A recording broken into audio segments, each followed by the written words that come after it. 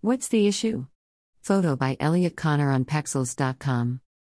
In this inaugural post of What's the Issue?, where I discuss current issues on climate change and social justice, I'm going to talk about Australia's iconic, but threatened Great Barrier Reef. UNESCO, along with other UN bodies and international experts, have urged Australia for some time to take accelerated action at all possible levels on climate change. In June, UNESCO issued a scientific report to recommend that the reef be placed on the endangered list at the World Heritage Committee meeting this month, which was imminently rejected after some heavy lobbying by the Morrison government, and backed by some of its oil-rich allies like Saudi Arabia and Bahrain, clearly a conflict of interest. This is not the first time the reef was recommended to be listed as in danger. In 2014, a recommendation was successfully lobbied by the Abbott government, which would have stopped development policies including the dumping of capital dredge spoil in the protected area and limiting agricultural runoff onto the reef. Back in 2015, the Yukon brought climate change to the attention of the World Heritage Committee as a major threat affecting both natural and cultural World Heritage sites. If the committee followed the recent recommendation, it would be the first time a natural World Heritage Site has been placed on the endangered list in Australia. A recommendation to include Kakadu on that list was rejected in 2014, but not the first in the world. Natural World Heritage Sites are areas of natural value recognized as the world's most important protected areas, inscribed on the UNESCO World Heritage List, governed by the World Heritage Committee, comprised of 21 countries, and guided by the World Heritage Convention. Australia is a member of the committee, but it was also one of the first countries to ratify the convention in 1974, bringing it into force. Australia has 20 sites on the UNESCO World Heritage List, 12 natural, 4 cultural and 4 both natural and cultural. Natural sites are listed as World Heritage for their unique natural values, such as the scale of natural habitats, intactness of ecological processes, viability of populations of rare species, as well as exceptional natural beauty. The Great Barrier Reef was included on the list for its outstanding universal value and characteristics such as its size, globally significant diversity, geological evolution and superlative natural beauty. https://whc.unesco.org/n/list/154. The health of the Great Barrier Reef, though, is under threat by impacts of climate change, development projects, and tourism. It is climate change, however, that has become the main issue for listing it as in danger. According to the Yukon World Heritage Outlook, climate change impacts can already be seen in 35 of 228 World Natural Heritage Sites. Climate change has known effects on the marine environment because of sea temperatures and levels, ocean acidity and currents, marine weather events including tropical cyclones, and geological pressures.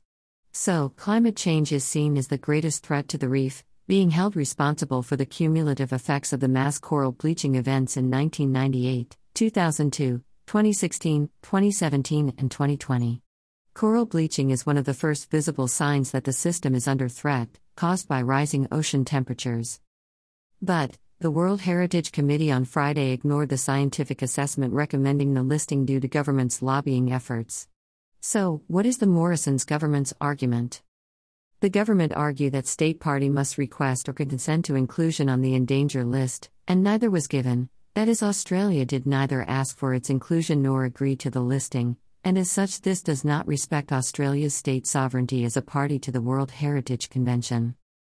The criteria to be listed as being in danger include if there is an ascertained, specific, proven or imminent threat, or potential, have deleterious effects on its inherent characteristics, threat to its values.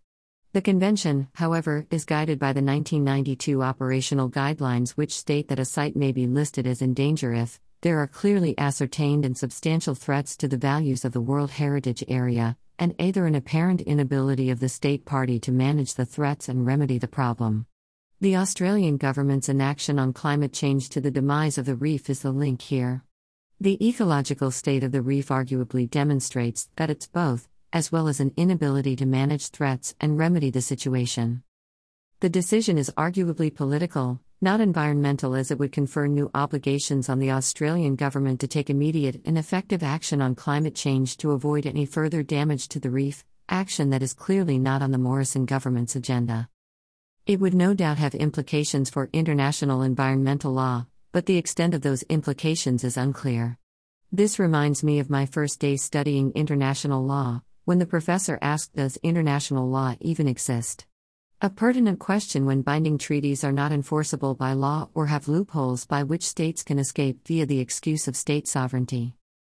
By singling out the Australian government as failing in its job as guardian of the protected area, the World Heritage Committee, along with United Nations human rights treaty bodies, the United Nations Environment Programme, and independent experts, it is sending a message, holding governments responsible for the destruction of natural World Heritage sites because of inaction on climate change. Yet, this message, which could be seen as precedence if we had enforceable global environmental legal mechanisms, without an international environmental court upholding the rights of nature, lacks teeth. Even my 7-year-old son, with no formal knowledge of the international system, can see the need for an international environmental court.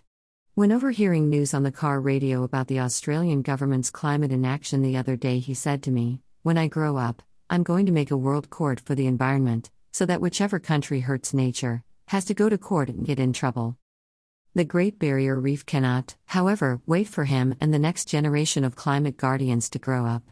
It's time for our world leaders to grow up, face the scientific facts, take responsibility, but most importantly, take immediate, urgent, and radical action now to ensure that these places of natural value will still be around for the following generations. Read more. http://www.yuccan.org/content/climate change and dams threaten natural World Heritage warns Yuccan. http://www.theguardian.com/environment/2020/June/11/UNESCO urged to declare Great Barrier Reef in danger. https://whc.unesco.org/n/danger/ https://www.grunpad.gov.au/our work/threats to the reef/climate change